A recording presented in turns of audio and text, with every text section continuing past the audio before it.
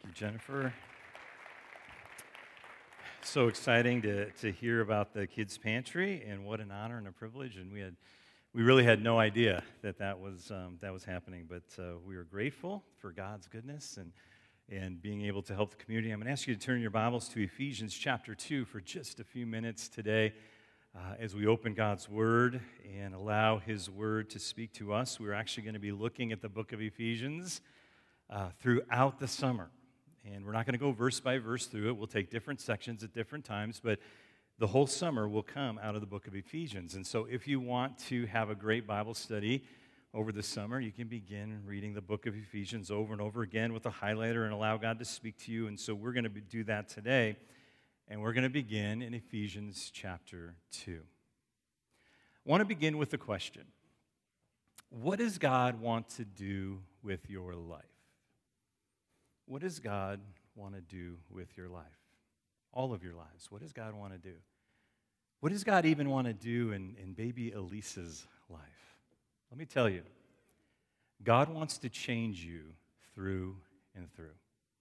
God wants to do a work in your life because we come to God as broken. We come to God as sinners. We come to God so empty, as we sang today. I'm lost without you, right? I'm lost without God. And so when I come to Him, He saves me. He forgives me. He begins this process of making me more like Jesus. And so how does this happen? Why does He do it? Let's begin in Ephesians chapter 2, beginning at verse 1. Once you were dead because of your disobedience and your many sins. You used to live in sin just like the rest of the world, obeying the devil, the commander of the powers in the unseen world. He is the spirit at work in the hearts of those who refuse to obey God. All of us used to live that way, following the passionate desires and inclinations of the sinful nature. By our very nature, we were subject to God's anger just like everyone else. In the first few verses here of Ephesians chapter 2, Paul tells us three things, our condition, three things about us. One, we're dead. Two, you're a slave to sin.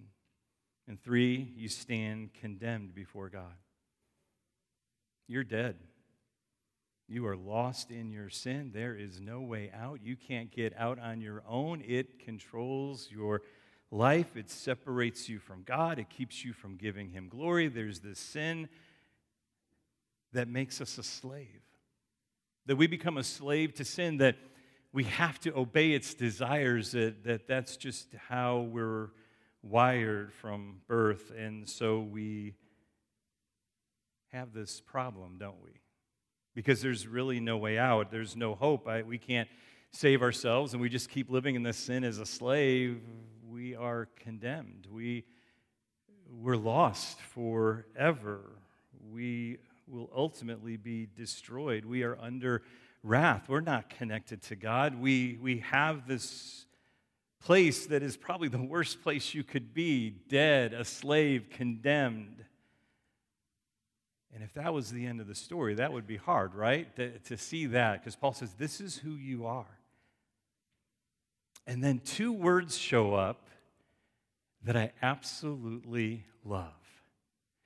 You're dead, you're a slave, you're condemned, but God. But God.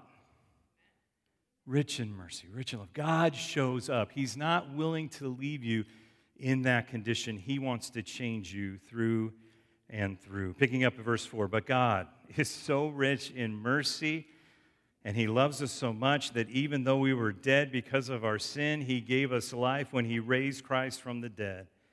It is only by God's grace that you have been saved. For He raised us from the dead along with Christ and seated us with Him in the heavenly realms because we are united with Christ Jesus.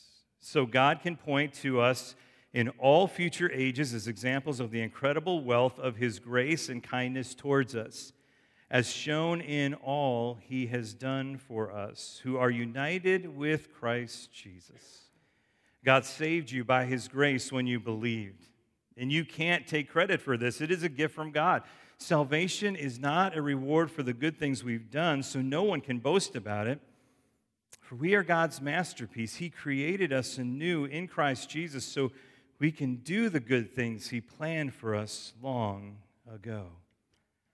What I love about that part of the scripture, if you have your Bibles open, just keep looking at this, because what I love about this is He gives us the antidote for the three things that plague us. We're dead, we're a slave, and we're condemned. And so what does Paul say? Christ makes us alive. But God, so rich in love and mercy and grace, He makes us alive. Just as Jesus raised from the dead, so will you be raised. And you are walking in this new life. Jesus isn't just coming into your life to clean you up and make you a little better. He's coming into your life to make you alive, to make you brand new. That's what God wants to do, that you will be alive forever with Christ, that you are no longer dead, you are no longer powerless, you have been made alive in Christ. How many of you enjoy those home makeover shows on TV? That's something that Leslie and I agree on. We can watch those. Our favorite is Fixer Upper, Chip and Joanna. We can't get away from them. We're old school, right? We like them. And we're just amazed. Every time they touch a house, it's just unbelievable. And I love their tagline. We take the worst house on the block and turn it into our client's dream home.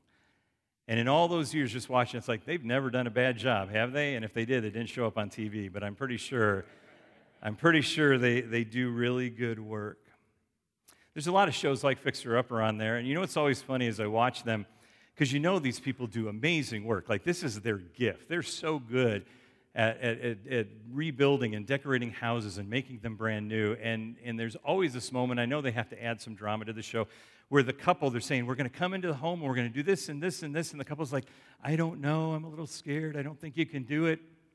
I'm like, if they ever came to my home, like, do whatever you want, because I know you do a lot better than I could ever think, right? But there's always those people like, yeah, I don't know, I'm not sure you can handle it. And how many people are like that with God? God, I don't know if you can handle my life. I don't know if you can handle my situation. I don't know. It's like, I know you're really good at what you do, but I'm just telling you, you got to trust God. Trust Him. He will make you alive. And you can't do it on your own. It's Him. I'm going to a conference next month in Arizona, and so I booked my tickets, and I told somebody, hey, I'm flying to Arizona, and the truth is, I'm actually going to be sitting in a seat reading and sleeping for 3 to 4 hours. I'm not actually flying to Arizona. That's the airplane and the pilot's job to get me there, but I'm just a passenger. And that's what it is with God. God says, I'm going to make you alive. You make the decision to follow Jesus. He's going to be at work in your heart and in your life.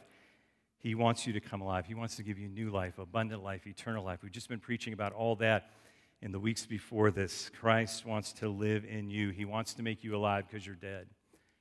And He doesn't want you to be a slave anymore, so what does Paul say? That God raises us up.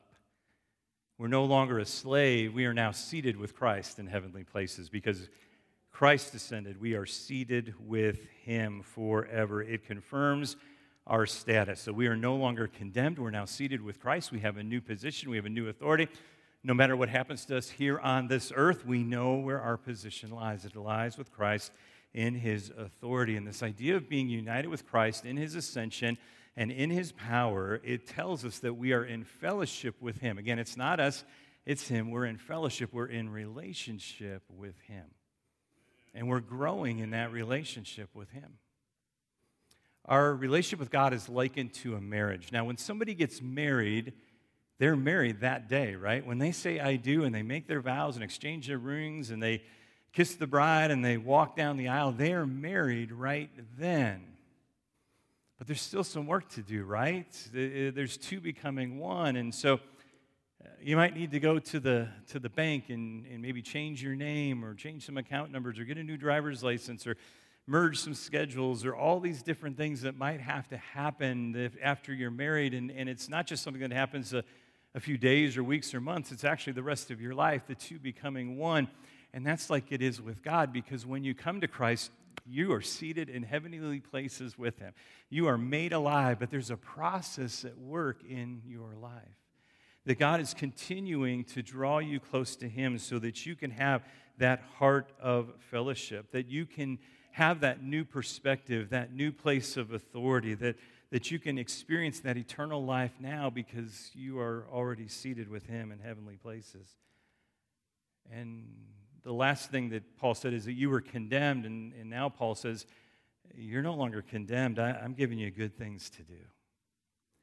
God's giving us good things to do. You're no longer dead.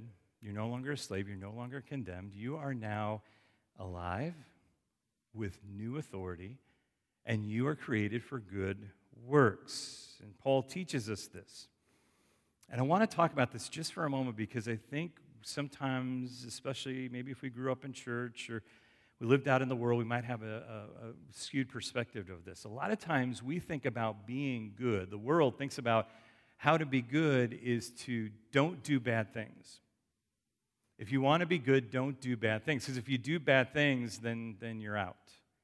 Then you're canceled. You do something wrong, you're done, right? So if you want to be good, don't do bad things. Religion tells us that, right? Religion says, hey, don't do bad things. You don't want to do bad things, and if you don't do bad things, then you're good. And what Paul is saying here is that in God's kingdom, it's not about not doing the bad things, it's about doing the good things. That God created you actually for a purpose, not just to hide out till He comes back and just, okay, make sure I don't do anything bad. He's creating us for good works. He's created us for a purpose. He's created you to show off in your life, to make you a masterpiece. That's what he says right here. I am making you alive. I'm seating you in heavenly places. I want you to do good works. And all of it comes from Him. God wants to custom design your future.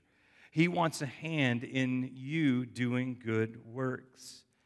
If you have your Bibles open, your translation may not use the word masterpiece. It might use the word handiwork or something like that, or work of art, that we are God's handiwork, that we are His masterpiece. And in the Greek, it's the word poema. And we eventually, in English, will get the word poem from this word. And so if you think of it as a poem, if you think of it as a work of art, that God is saying, I want to write something good with your life. I want to write, I want to make, I want to paint, I want to sculpt, you're my masterpiece. I want to show off through you. We need to let God, just like they do on those home shows, get to work in our life and start making something new, making something good. He wants us to be an example of His goodness in this world. It's not just about hiding out and not doing the bad things. It's a group of moms that said, we want to help our community. And so they start the kids' pantry that has grown over the years till now it's recognized across Chicagoland. It's people saying, I am going to give my life for something bigger. I ran into Swapna. And is Renzi here? Or I don't know. Oh, she's working with the kids last night after church, and they're doing a prayer drive around cities in the northwest suburbs, just praying. They're doing good works. They're doing kingdom works. It's not just, okay, I'm going to hide out and not do bad things. No, I'm going to be on a mission for God and His kingdom. I'm going to start walking. I'm going to start praying. I'm going to start wherever I go, whether it be at home or at work. God wants to show off in me some good works that He's done, that He's at work inside of me. It's not just that I hide out and I don't do bad things anymore. It's know that God is writing something with my life that is good and is a testimony of His power. He's prepared these for you to do, and He's preparing you to do them. God wants to do amazing things through you wherever you go, that He can show His glory, that He can show His goodness. You were created for something big, that God has made you special, that God has said, I have a work of grace in you. I have big plans for you. And I also want to say this, God won't give up on you either. Sometimes we make mistakes. Sometimes we fall backwards. Sometimes, we start heading in the right direction, we go in the wrong direction, or we misstep, or whatever. Jesus has you in the palm of his hand, and he's never going to let you go. He's still at work in your life. He's still going to keep writing with your life, and that's why we give him the pen of our life, and we just say, okay, God, write something beautiful with my life. And so sometimes we think, okay, God, write something beautiful, and at the end of my life, it'll be a beautiful poem. No, what we need to do is every morning we get up, say, God, would you today write something beautiful with my life? That you would do something good through me, to my family, to where I work, wherever I go, that I would be a testimony, that I would be an example of your goodness in this world. God is planning on making you like Jesus.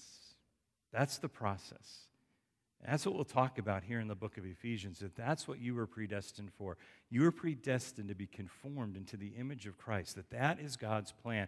And you can say, that's good for you, Pastor Daryl. You're a pastor, and he's at work in your life. I want to tell you, he's at work in all of our lives. And he's doing this. And you can say, how can I tell, and how can I know? And how do I know that God won't give up on me? And how? Because he says in Philippians 1:6 that I'm confident he who began a good work in you will carry it to completion until the day of Christ Jesus. God's not going to give up on you. You may have arrived, dead, a slave, condemned, but he says, I love you so much, and I'm so rich in mercy. You're going to come alive. I'm going to seat you in heavenly places with me, give you a new perspective, a new place. And I've created you to do some good things, some good works in this world, some kingdom things in this world. And I no longer live for myself, I live for him. Amen? Would you bow your heads and your hearts with me today? And this isn't a time for movement. I just want to talk one more minute, and then we'll pray.